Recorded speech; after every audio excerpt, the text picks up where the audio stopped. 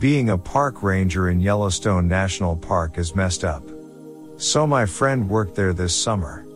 He told me a story about how there was some random guy sitting in a trail in the woods. So that itself is not stangy. But when H came to walk by him, that guy attacked him with a stick and then ran off into the woods. He, with the rest of park rangers, then heard flute music the rest of the week. While they were out in the woods. Super creepy.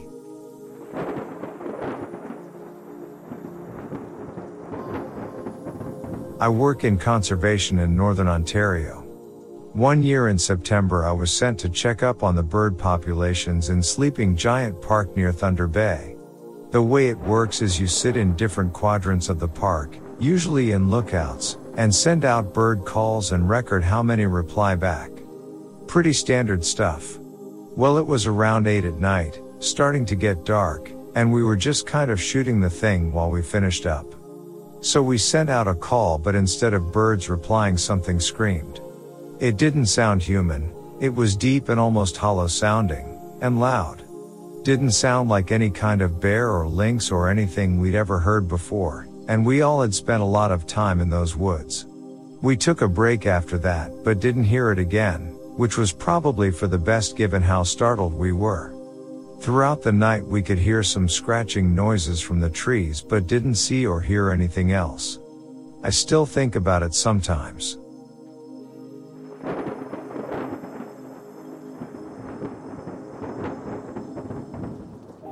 I worked for Olympic National Park in Northwest Washington and had a roommate who worked on a spotted owl survey crew. He would work far off trail in rugged backcountry. One day he came across a bivouac, small one-man tent, in the middle of nowhere in March. Inside was the remains of a man who had died of hypothermia. Very sad.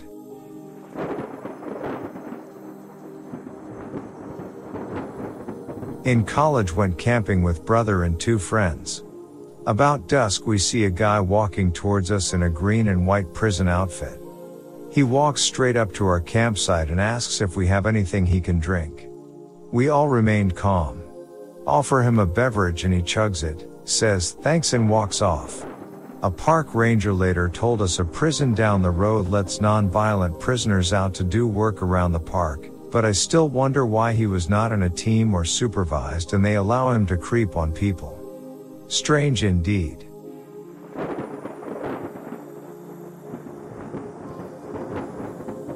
When I was a park ranger, I found a remote cabin in one of the parks.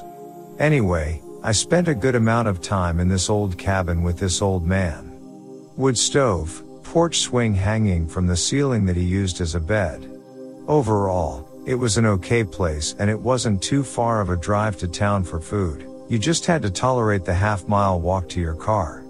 So, one day we were out walking around the woods and in a smallish clearing in the path, we see easily a good 50 to 60 dead geese. Every one of them is mangled in horrific ways, necks ripped off of the bodies splayed out over old timbers and fence posts, feathers everywhere. Bones sticking out of the dirt. It just looked like a straight-up goose genocide. The ground was dry, and there was a lot of dust, but we saw no prints, and there was no other evidence of anything being in the area aside from what one can only assume was some sort of strange breed of exploding goose. We also found a torn open old backpack and a great deal of candy wrappers strewn about it. Way too moldy to identify anything about it. I decided to turn back and see if I could grab a camera when I start hearing this god-awful shrieking noise, as if it were coming from every possible nook and cranny within a 30-foot radius. I took off pretty fast when that started. To this day, my best guess is some sort of massive commune of foxes.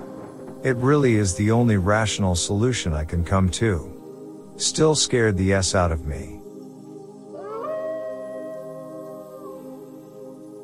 For several years I worked out in the forests of a country that experienced a large eradication of people in the not incredibly distant past. Several times I found skulls. Once I wasn't watching where I was going and stumbled on something soft. I looked down and it looked like a very old sweater had been lying there forever. I poked it with my foot and dug around in the vegetation a bit. Most of the skeleton was gone, but it was clear there were bones inside the sweater. Somehow that freaked me out more than the skulls.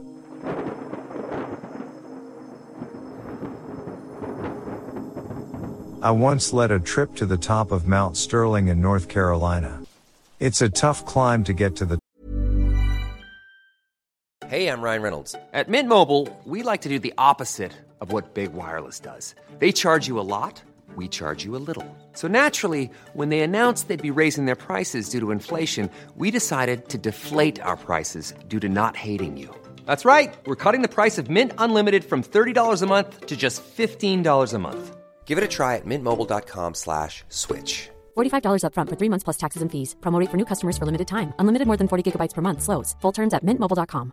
Ready to pop the question? The jewelers at BlueNile.com have got sparkle down to a science with beautiful lab-grown diamonds worthy of your most brilliant moments. Their lab-grown diamonds are independently graded and guaranteed identical to natural diamonds, and they're ready to ship to your door. Go to BlueNile.com and use promo code LISTEN to get $50 off your purchase of $500 or more. That's code LISTEN at BlueNile.com for $50 off. BlueNile.com, code LISTEN.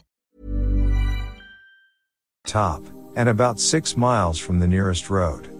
I was leading a group of 8 middle school kids and had one co-instructor. We were camping out on top of the mountain, and it was a beautiful night with a full moon. The kids and the other co-instructor went to bed in their tents. I chose to spend the night in a hammock that night. I was really into a book I was reading, so I stayed up and read until about 10:30 p.m. I turned my headlamp off to settle in for the night. Everything around me was rather bright from the moon and from the position I was in. I could see down the trail we had hiked to get to the top. I laid there enjoying the scenery and noticed something moving on the trail. Bears are common in the area, so I perked up. As it got closer, I could tell it was a person. We were in the middle of nowhere and there was someone hiking up the trail with no headlamp or any gear. I was just frozen, watching this person move closer to our camp. They arrived at the top of the mountain where we were and just stopped. I watched as what appeared to be a man surveyed our camp. I really could only see the outline of him. He stood there for what seemed like 30 minutes but may have been 10. He then turned and sat down under a tree facing our camp. He was sitting up in a way that I knew he wasn't trying to sleep. He just sat there staring at our camp. I had no idea what to do. I decided to wait it out. I waited, just staring at the man while he stared at my camp. This went on until about 3:30 a.m. Then, he stood up, took a moment to survey my camp a few minutes longer and then went back down the trail he came up on. I, to this day, have no idea what that was all about, but it freaked me out. I was paranoid that we were being followed for the rest of the trip.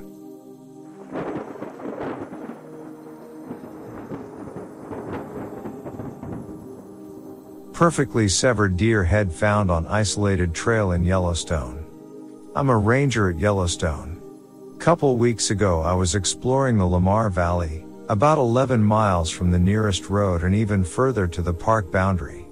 There, in the middle of the trail, is a perfectly severed deer head.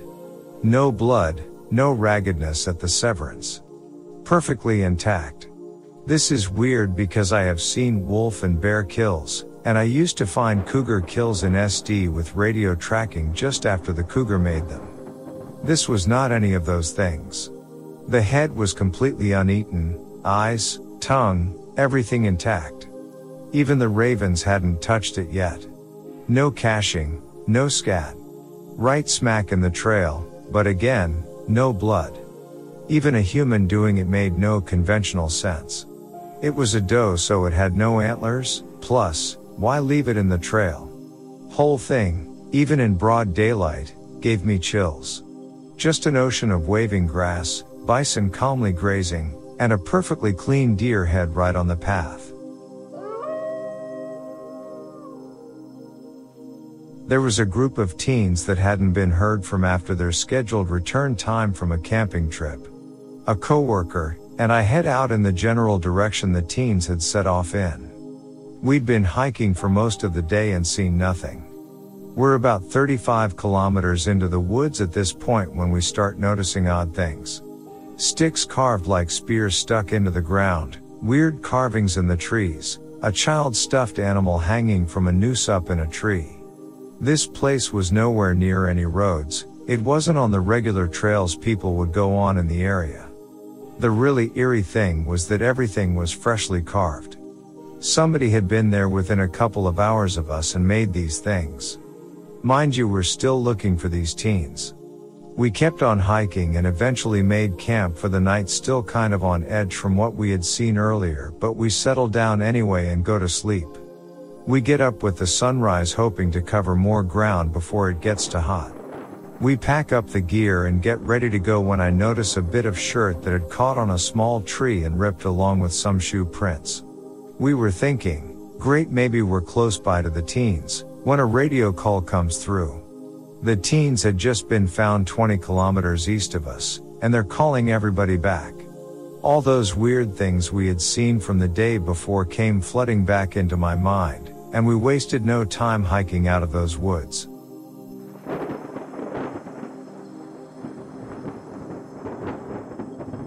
I found a dead man in a tree. I am a seasonal ranger for my local forest district. The rest of the rangers say we find about one suicide a year, so here was the one for the year. When we go around opening parks each day, we drive through to make sure everything is okay. In this instance, I was driving through, and had just lost sight of the road when I saw a man hanging from a tree in a clearing. He had hung himself. I called the cops and the coroner. The coroner took an hour to show up, and he was the only one with a ladder long enough to cut the guy down. So I stared at a dead guy in a tree for an hour.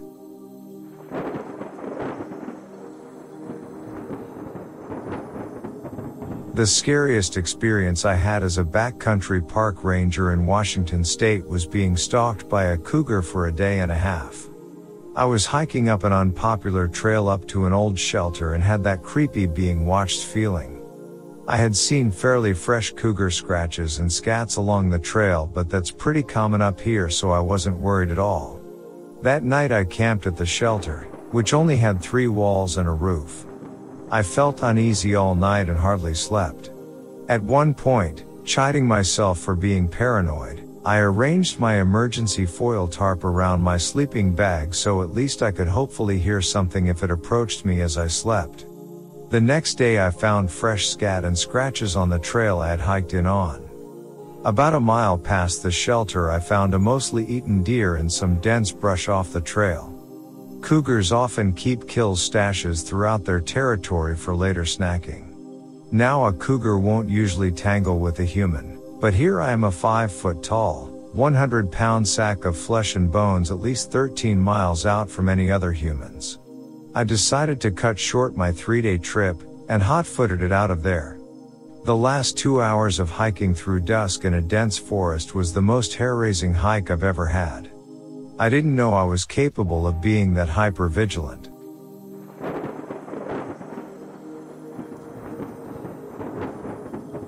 Our park lets kids from school in so they can look for animals in the forest and the streams. One day a kid finds molars.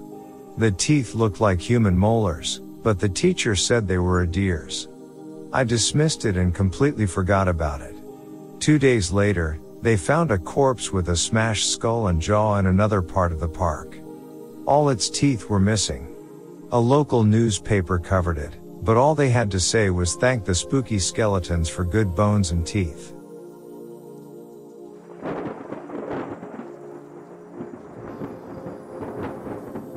I have been a ranger in the southern Canadian Rockies for a few years.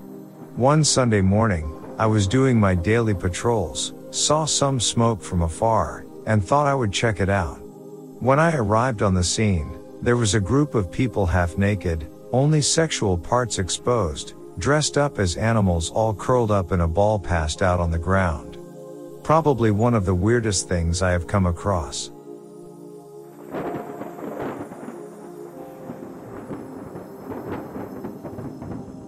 Totaled, yet empty, truck found at the bottom of a cliff. A pickup truck that had been driven off the 1200 road up in the Cascade Mountains above Washougal. It was totaled. I hiked down to it and checked it out. No signs of injury, so maybe it was just pushed down after being stolen. But behind the truck seat was a used pair of women's panties. I called the cops with its location, don't know whatever came of it.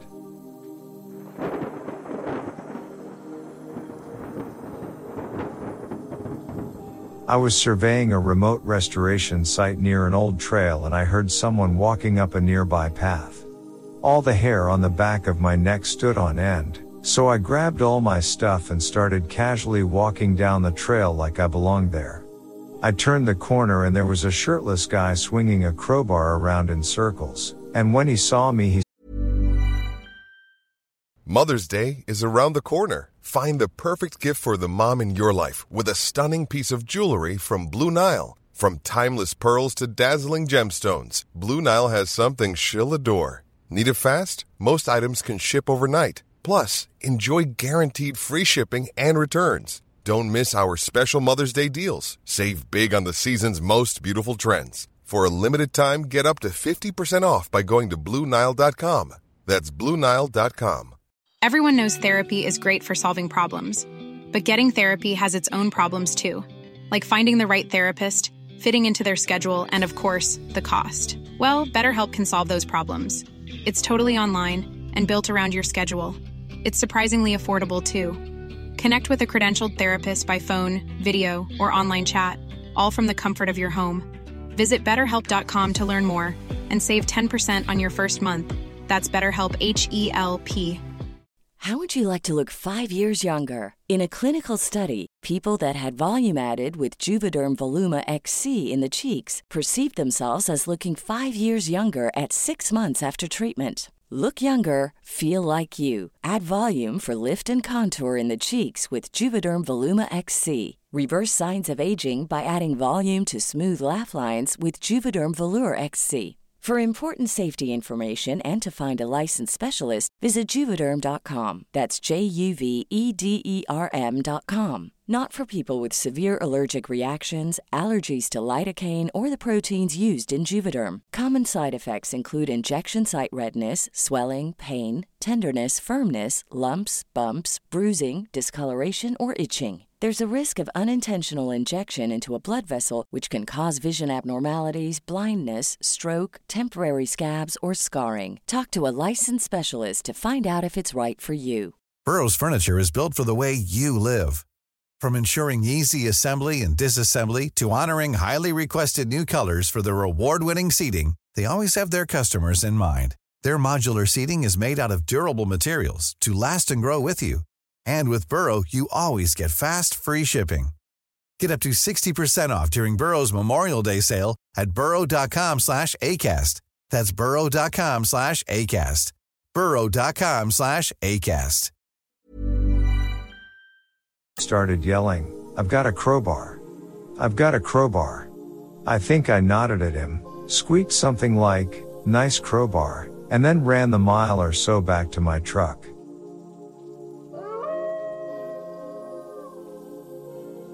The oddest thing, that is, my unsolved mystery, was the abandoned camp next to the trail. Camping outside of designated campsites is a big no-no, and I was surprised as all get out to walk around the corner one day and find a tent set up directly next to the trail. The trail ran along a nice stream, and was a very tranquil spot. Inside, I found a cloth sleeping bag, some dirty clothes, lots of food, big cans of SpaghettiOs, and what looked like some leftovers from a refried beans and rice dinner, and a teddy bear. Everything reeked of cigarette smoke. I was reticent to confiscate everything and leave the individual out there with nothing, but I did take all the food and pack it to a secure food storage box along the way back to my cabin. I left a note explaining where I had taken the food, and that they needed to move camp. I was unable to return to the tent for 2 weeks, way too long to leave it sitting there, next to the trail. It was basically untouched when I returned. Some trail crew folks had checked it out and let me know, but that was probably it. I packed up the rest and hauled it out. I spent some time poking around the area, but never saw any other signs of life. It was obviously someone who was not prepared for camping out in the backcountry, judging by the food, equipment, and the teddy bear. I just don't know. Everything, clothing, gear, etc., indicated just one individual.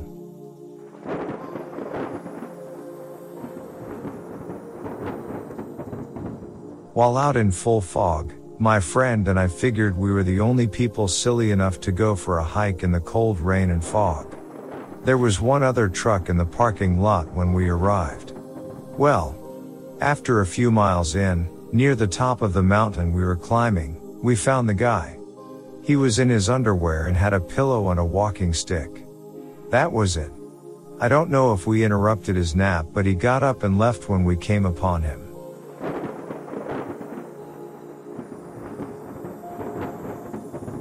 We're in the middle of nowhere, no other humans for at least 40 kilometers, and we're hearing this unearthly shrieking sound.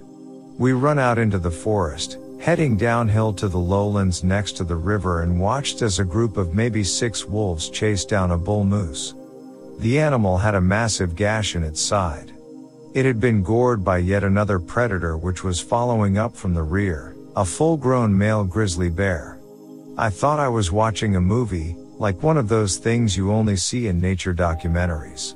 We followed from a distance of maybe 250 meters, while the bull moose desperately tried to cross the river. It didn't make it. The wolves descended on their prey, dragging it onto shore while it was still kicking and shrieking in agony. The wolves didn't get their prize for long, as the grizzly was done watching and charged the pack of wolves, which broke up at the first charge, then attacked. The massive bear broke 2 of the pack against the ground, then the others slinked back into the woods. They didn't go far from the kill, knowing the bear would have its fill, and they would have theirs sooner or later. It was a battle that you only hear about from First Nations. That was the moment I realized why we were not the top of the food chain at that moment.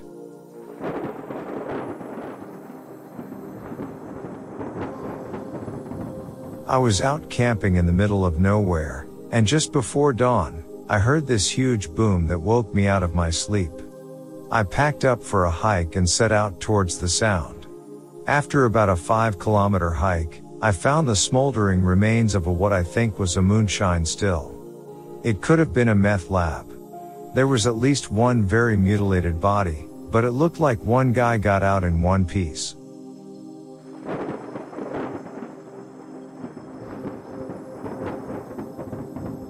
I was hiking in woods on a property my father rented as farm ground with my older brother.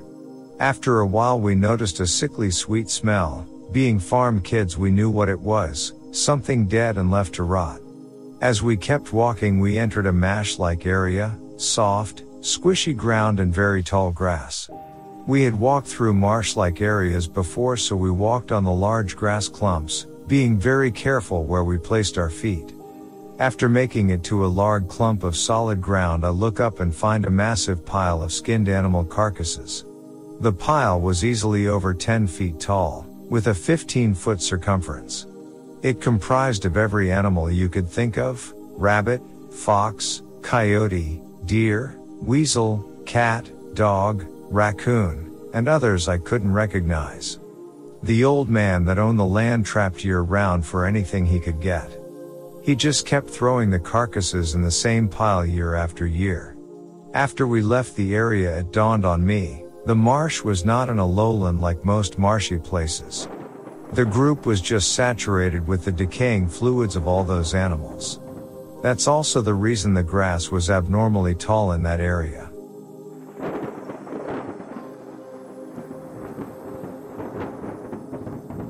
Former guide, current wildland firefighter here.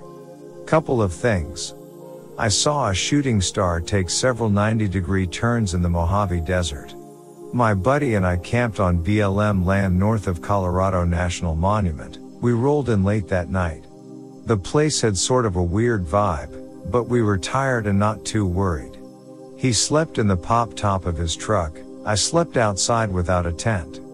We both had very vivid dreams about talking to coyotes. The next morning there were coyote tracks around my head and his truck. I saw those missile test lights 2 weeks ago, only I saw them after exiting a canyon 40 miles outside of Escalante, Utah. Not a conspiracy kind of guy, but that seems like a long way off to be able to see lights off the coast of California. Been stalked by mountain lions, and that's one hell of a creepy feeling. Found bodies with search and rescue. Realizing that it could have been you, and that the unlucky subject just missed a few hints, made a simple mistake, or guessed wrong and died because of it. Never gets easier to look at their faces.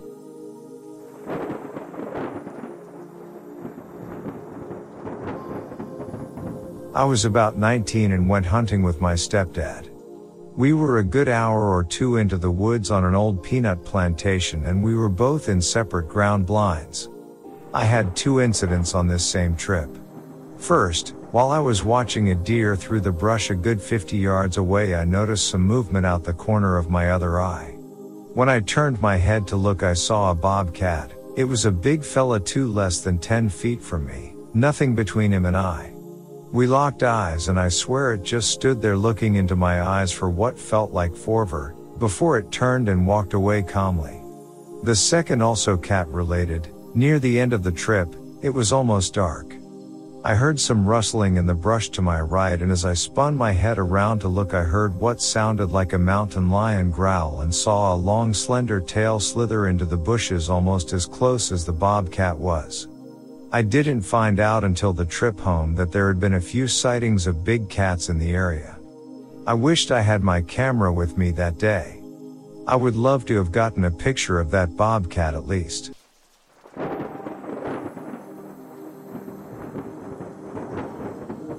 This is not a park ranger story, but it involves deep woods. So, my parents own a small cabin and some land out in a remote area of Alberta. One day we came across a bunch of Inukshukes, large stones stacked on each other to resemble, in this case, people. They were all dressed up, some in little girl dresses, children's jumpers, safety vests, parkas, some had hats on them, and all of them were seriously creepy. We had no idea where they came from or who put them there.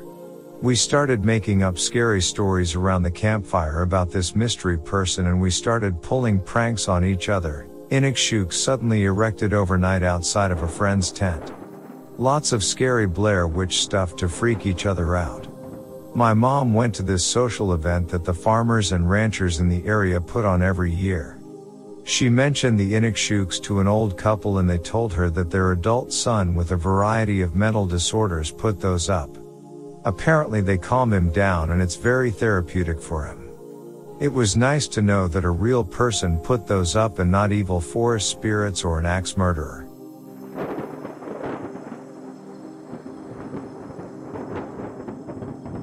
I have 2 stories. Being chased by a bird is scary. I was sitting in a park one day, eating my lunch, taking in the fresh air, when I see this little black bird on the grass just glaring at me. It kind of freaked me out, but I just shrugged it off and finished my lunch. I start to walk back to work, and I can see the bird's shadow flying from tree to tree above me. At this point I'm thinking it may actually be following me. I then proceed to run in an area that has no trees, and I see the bird's shadow gliding directly above me. I literally hauled ass back to work, and when I got inside, I looked outside and it was sitting on the railing on the balcony of where I worked. Scary as F. Second story. This isn't scary, it is really cool. I went camping through British Columbia a couple of summers ago, and at one campground there was a ton of wildlife, more so than I'm used to. When I woke up to go pee one night, I heard so many animals, wolves howling, loons howling, owls cooing, etc. It was incredible. It threw me off at first because I'm not used to that, but it was amazing. There was another campground in British Columbia that was right on the coast, and at like 3 a.m. right before it was going to rain, a bajillion birds went nuts. There were probably other animals making sound too, but I was too caught up enjoying whoever was creating the beautiful rain song to even think about distinguishing them.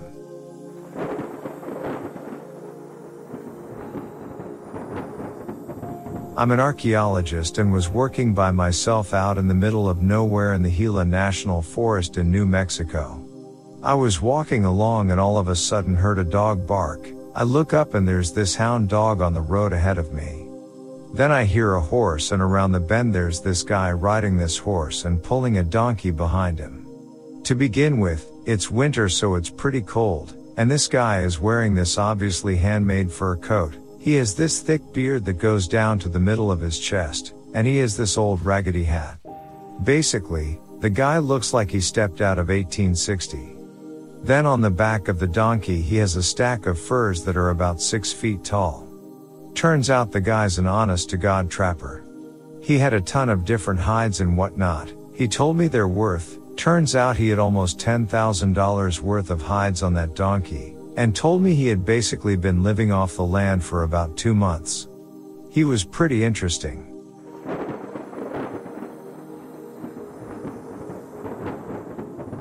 I'm a wildland firefighter out of Wyoming. This season we rolled to Nevada to assist their crews early in the season. We were on initial attack, where you go around to the new starts and contain what you can. This one day, we contained the fire, then got called to another fire near the Cali border around 10 p.m. We arrived, worked until about 1 a.m., then went to sleep because we had worked our maximum 16-hour shift for the day. Now, one thing you should know is how much of the guys in my crew sleep. Generally we are too exhausted to set up a tent, so we just lay out a tarp and put our sleeping bag on top of it. It's very exposed, and can be a little scary the first few times. So, I pass out in my sleeping bag. At some point in the night, I wake up to some noises dead ahead of me. It's pitch black because of the new moon, and I don't have my light. All of a sudden, I see 3 or 4 bobbing bluish lights moving through the brush 50 yards or so off of me. Then I started to hear these strange shrieking/screaming noises from the same area. At this point, I just buried myself in the sleeping bag and tried to ignore it all. What else was there to do? The noises stopped after a few minutes. When I woke up the next morning, I realized what it was. We had set up camp literally 75 yards from a ranch house and barn. The lights bobbing were either the rancher or some of his livestock. Planning for your next trip? Elevate your travel style with Quince. Quince has all the jet-setting essentials you'll want for your next getaway, like European linen, premium luggage options, buttery soft Italian leather bags, and so much more. And is all priced at 50 to 80% less than similar brands. Plus, Quince only works with factories that use safe and ethical manufacturing practices. Pack your bags with high-quality essentials you'll be wearing for vacations to come with Quince. Go to quince.com/pack for free shipping and 365-day returns. Even when we're on a budget, we still deserve nice things. Quince is a place to scoop up stunning high-end goods for 50 to 80% less than similar brands. They have buttery soft cashmere sweaters starting at $50, luxurious Italian leather bags, and so much more. Plus, Quince only works with factories that use safe, ethical, and responsible manufacturing. Get the high-end goods you'll love without the high price tag with Quince. Go to quince.com/style for free shipping and 365-day returns. Felt pretty stupid at that point. Never did find out what the shrieking noises were.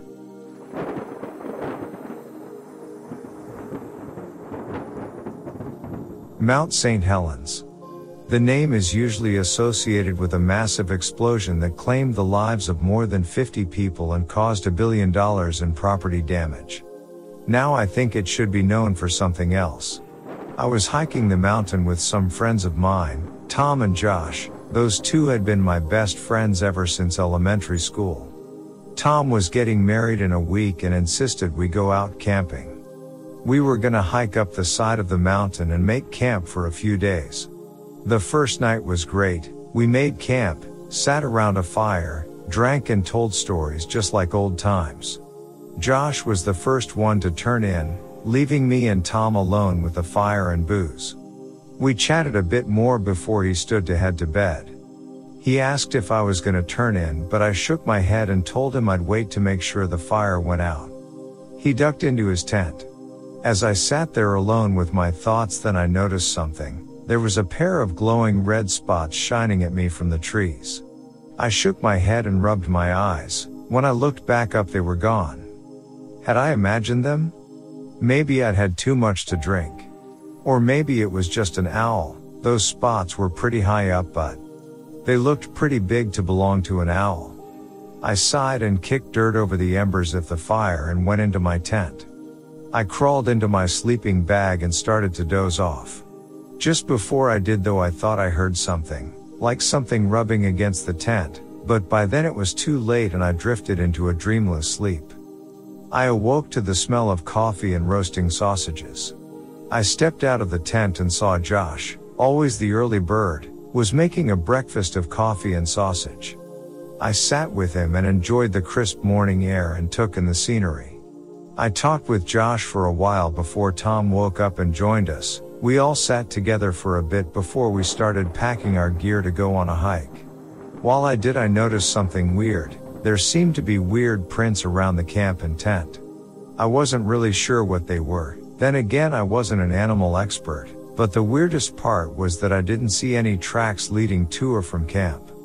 They just circled the camp for a while before ending abruptly near my tent. Maybe it had climbed a tree? It was possible, but there weren't many trees near the campsite. Before I had much more time to dwell on this, Tom called for me to join him and Josh. I shook my head to clear the thoughts and joined them. It was amazing. The forest had recovered beautifully from the disaster just 40 years prior.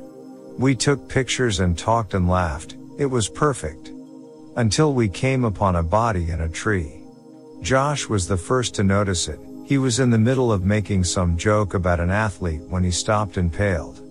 I turned to see what froze him and felt the blood drain from my face. Suspended in the tree, 15 or 20 feet up, was a deer. Its body had been badly mangled, its head held onto its body by a few strands of flesh, its rear limbs were missing, and its stomach was ripped open with most of its entrails missing.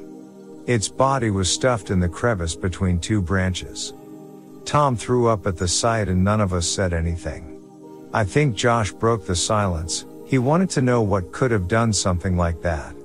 I shook my head and told him that it could have been a cougar. I had heard that some big cats carried their kills up in trees. That didn't put him at ease.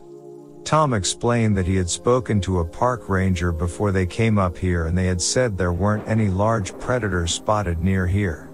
But even if it was a cougar, there wasn't much of a chance it'd bother us at camp. Plus he showed us a hunting rifle he had brought, just in case. I suppose that was enough for Josh, since he calmed a bit at that and we resumed walking. Though this time we were silent. I didn't entirely think it was a cougar though. That body was pretty torn up and there were no claw marks on the trunk of the tree. But I didn't voice those concerns. By the time we made it back to camp, it had started getting dark, but the mood had lightened considerably. We were back to joking and laughing. The dead deer all but gone from our minds. But we fell silent once we saw the state of our camp. It had been totally ransacked. Our tents were ripped to shreds and our supplies were strewn all over the place. The coolers containing our food had been ripped open or totally crushed. I even saw one that looked like it had been flung 20 or 30 feet away. At first I didn't see the beer cooler, until I looked up and saw it sitting between two branches 20 feet off the ground. Tom and Josh immediately began searching the remains of the camp for anything we could salvage, both convicted that whatever had killed the deer had found our camp and ransacked it, and I agreed. While they searched for anything to salvage, I searched around for tracks. There were plenty large clawed footprints around the camp that I had a hard time identifying. But the part that confused me was that, once again, none of tracks were heading in or out of camp. I turned to point it out to the others but felt my voice die in my throat as my eyes fell on something in the trees, a massive shape with red eyes glaring at me. It stood in the darkness of the tree branches, at least 20 feet off the ground, and I could just barely make out the shape of it. I could see a large powerful body with muscular arms ending in claws that glinted in the rising moonlight. I saw a snout, almost like a wolf or bat, that was filled with sharp yellowed teeth. I was about to yell for one of the others when massive bat-like wings unfurled from behind the creature and launched it into the air and out of view with a single powerful flap. I quickly turned to the others, desperate to confirm if they saw what I saw, but was quickly silenced when Josh made a sound of triumph and held up the keys to his car. He explained that we could likely make a trip to a nearby ranger station and tell them what happened, then sort things out after that. He began making his way to the edge of camp but only made it halfway when a massive dark shape dropped from the sky right on him and vanished upwards just as quickly, taking Josh with it. He didn't even have time to scream. Tom immediately began to panic, shouting, "What was that? What the hell was that?" While I searched the dark sky for any sign of Josh or whatever took him, there was no sign of either of them. Tom was still freaking out when I grabbed him by the shoulders and told him we had to go to the truck and try to get help. He still seemed to be in shock but numbly nodded and grabbed his rifle before we both made a mad dash through the woods. We ran as fast as we could, terrified we'd feel claws digging into our backs or shoulders with every step. However, I guess luck was on our side since we made it to the cars without anything happening. In fact, we were both running so fast we ended up nearly slamming into the car door. I immediately started yanking on the handle, desperately trying to open the door, when Tom's hand suddenly grabbed my shoulder. I turned to face him and saw he was pale and there were tears in his eyes. I nearly came to tears myself when he reminded me that Josh had the keys. I don't know how long we stood there, an air of utter despair washing over both of us, before it was all shattered with a crash from behind me. I quickly turned to see Josh's mutilated body laying on the roof of the car. His eyes and most of his face had been clawed off. I opened my mouth to scream when suddenly I was nearly deafened by the sound of a gunshot from behind. When I turned around, I saw Tom aiming his gun at the sky, wildly firing at a dark shape above. If any of his shots made contact, that thing didn't show it. While he shot, I began desperately searching through Josh's pockets for the keys. I finally felt my fingers make contact with cold metal and pulled them out with a triumphant yell. I turned to tell Tom I had found the keys, but just as I did, I heard a sound that froze my blood, the click of an empty gun. Tom turned to me, a look of fear and despair in his eyes, before he was tackled to the ground by that thing. I felt its wing hit me and I was knocked to the ground. The sound of Tom screaming and flesh tearing filled my ears as I saw the creature ripping into him. Instinct took over and I rolled under the truck. I closed my eyes and covered my ears, but the sound of Tom's scream still pierced into my mind. It felt like hours before they stopped, but it was likely only moments. When silence finally fell, I slowly opened one eye, terrified that the monster would be inches from my face. Instead, I saw the remains of Tom. His head was laying a few feet from his body with its empty dead eyes staring at me. I strained my ears and eyes to catch any sign that that thing was still there, but I didn't see or hear anything. Part of me wanted to desperately climb out and try to get in the truck before it got me, but fear gripped my body and stopped me from moving. What if it was on the roof? Or hovering just above the truck, waiting for me? I spent the entire night under that truck. Anytime I mustered the courage to try and crawl out, I thought I heard the beat of massive wings or something shifting on the roof of the car. Even when the sun came up, I was too afraid. The only thing that finally encouraged me to crawl out was the screech of tires. I looked up to see a park ranger vehicle near the truck. I quickly crawled out from under and staggered towards the ranger. What happened next was a blur. I remember desperately trying to explain what happened while the ranger looked at the bodies of my friends with a look of horror. I remember waiting at the station and trying to convince them that a flying monster killed my friends. They didn't believe me. Of course, they also didn't believe I had killed my friends. According to them, no human could have done that to them. The attack was attributed to a bear that was seen in the area a few days later. Funerals were held for Tom and Josh. Most people were sympathetic and said they were happy I managed to make it out alive. Tom's fiancée didn't say a word to me. The look she gave me was enough. I attended therapy afterwards, at the request of my family, and they said I was suffering from survivor's guilt and that I made up the monster I saw out of terror. They're half right, I shouldn't have survived that night. But I didn't make up that monster. I know I didn't. I'm writing this in my car on the side of the road, back on the mountain. My gun is in the seat next to me. I'm going back to the campsite, and this time I'm not returning without that thing. No matter what. I am a Park Service Sidewinder and I have stories to share. This has taken me the better part of a month to work up the courage to tell the tales I have experienced. I've bounced around some, lurked here, and shared other stories from my past, but these, well, they were always off limits.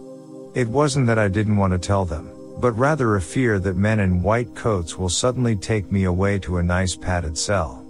Thing is, from what I know, well, I'm not the only one that's had strange happenings in their time with the service. So first things first, you're probably wondering what a Sidewinder is. Officially, we're members of a rather elite group of search and rescue officers who specialize in desert searches. Note that I said searches, and not rescue. Each and every one of us, collectively called Sidewinders from our ability to survive in the most hostile desert conditions, are trained in everything from tracking and first aid, to survival and recovery. Typically, they only call us in on the worst cases. Someone goes missing in one of the many desert areas in the West, and after the massive search fails, we go in to recover the body, or bodies. Truth be known, we don't usually find bodies, just bones or a few identifying items.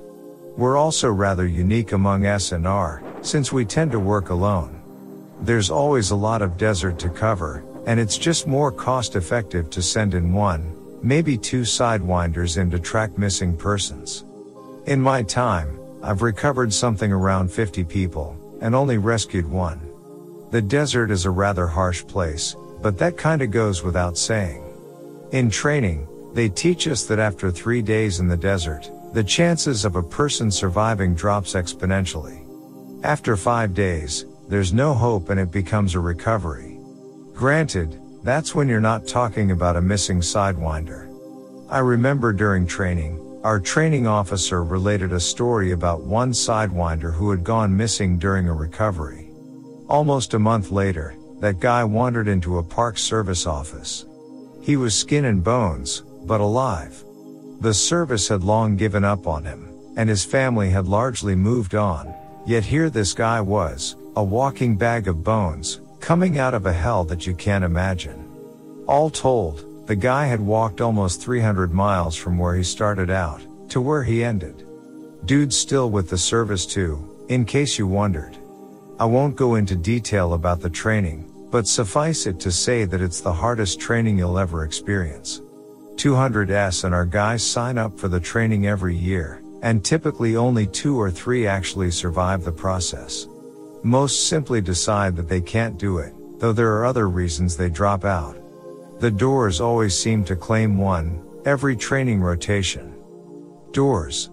If you had told me 3 years ago that a simple door would be the object of terror, I would have laughed in your face. They're probably the strangest thing you'll in the high desert. Middle of nowhere, no roads or trails for miles, and there will be this door standing there upright. It's never the same kind of door either. I've seen house doors, a couple metal ones, and at least one cheap trailer door. These doors, they're creepy to say the least, but it's the fact that they move that really gets to you. I remember one recovery in particular that I was followed by one of these doors. That one started with a simple hiking incident. A couple had decided to hike out into the desert, camp overnight, and then hike back. When they didn't show at their works the next Monday, family called the Park Service. The ES and our guys searched a good 50-mile square area of desert for them, but didn't turn anything up. So, rather reluctantly they called me in. Calling in the Sidewinders was seen as admitting defeat. Even the police give us a wide berth. I packed up, took enough food for a 2-week trip, MREs are handy in that regard, and enough water to pack in and out. With that, I hiked into the desert to follow their steps and try to retrace where they may have gone, and hopefully find this pair. Their trail was pretty easy to follow for the first few hours, before it turned off the established path and cut out across the sandpan. Their tracks showed that they were walking side by side then, and continued on for upwards of 5 miles like that before I found something that sent chills up my spine. The tracks suddenly turned to the left and seemed to circle around a point up on one of the dunes. There was no reason for them to do that though, at least nothing visible. From then on, the path continued back down and headed almost directly away from that spot.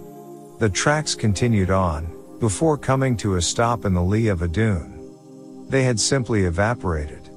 However, I knew that they couldn't have gone too far. If they made the same time I had, then they likely would have reached that point about the same time I did. Thinking like the hikers, I decided that I'd be looking for shelter. A short distance away, as I picked my way through scrub and around some rocks, I came to a good camping site. Located in the shade of a large rock wall, with a nice overhang, I spread out my bedroll and then set to getting something to eat. I think it was then that I first noticed the door. Now, you need to keep in mind, by that point I'd stumbled over several of those before. This one seemed different though. It was located a short distance away, just down from where I sat. I knew well enough to steer clear of them, as they were bad news, but I have to admit I was curious. I suppose that's what prompted me to become a sidewinder in the first place, looking at things in retrospect. Curiosity. Going where no living man or woman has gone, and exploring what lay out there. The door was this large house front door, painted a bright red. So bright that it seemed to shine in the waning light. It stood there like the house it once occupied had long since fallen down, and this chunk of wood had somehow managed to stay standing. Lifting my glass of water to it, I gave a light nod, as if saying to it, "Yes, I know you're there." I then ate, and went to sleep. I rose with the dawn, packed up and kicked out my fire before heading on further. The door was gone. No surprise there, they tended to do that. I picked up the trail shortly after, and found the remnants of a camp. From the looks of things, the couple had camped there for a day before leaving. Suddenly, everything was torn. There were signs of a struggle, or more likely a fight. 2 sets of tracks headed off into the desert from there, each going a different direction. I surmised that they must have had an argument over something, and had wandered off to cool their heads. Problem was, I couldn't see any indication that they had returned. So that meant that they'd split up, which is bad to do in the first place, and then something had happened. Most common killing cause out here is someone slipping into a crack in the ground, and just never getting out. Kinda like the guy down in Moab, but with no survival. I decided that I'd check the leftmost path first, as that one seemed to head down into the sand. The other went up over some rocks and headed down into a valley area, but tracking that would be a royal pain in the ass, and honestly I was here to tag and recover bodies. Whatever makes that job easier, is what wins. I followed that sandy trail a good 300 feet before it simply stopped. Not petered out, as often happens, not turned back on itself, no, it just stopped. Mid-step no less. Turning around and checking my maps, I made note of this for an aerial search before turning around to walk back. Behind me, not 3 feet from the trail, and maybe 20 from where I stood, was that same red door. I stopped in my tracks there, pausing for a long time. Chills ran up my spine, and I broke out in a cold sweat. I probably stood there a good 10 minutes before I mustered up the courage to walk back the way I had came. I didn't even shoot a glance at the door then, opting to ignore it from that point forward. Leaving it in my wake, I continued on to follow the second track. That one continued deeper in the desert, and seemed to be heading in a particular direction.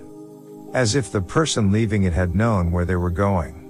Sadly, nothing lay in that direction, at least not for a good 100 miles of hard scrub. Well, let me rephrase that. Nothing worth finding. There was that damn door. I'd see it every now and then, usually off the trail a short distance, sometimes even hidden up at the top of a bluff that there was no way for it to be put up there in the first place. Always following me, always beckoning me closer. In the end, after a good week out on the search, I called it quits. I hiked back out, providing the S and our guys with the evidence I had found, and suggesting that they just write it off. The desert had claimed 2 more, or maybe the doors had. It would be a good year and a half further on before there would be some closure to that story. While on a fire patrol outside Vegas, a park ranger saw smoke rising off in the distance. Driving that way, he eventually came to the source of the smoke. It was the remnants of a small brush fire that was quickly burning itself out. He was, reportedly, about ready to chalk it up to lightning, when he tripped over the bodies. The strange thing, he would later tell the authorities, is that the 2 looked like they'd just appeared from nowhere. Trails leading to where they lay were quickly found, but those trails just appeared out of thin air. An autopsy was performed, and it was discovered that they had died from exposure. They were identified by family as being the pair who I had been sent in after, though mysteries remained.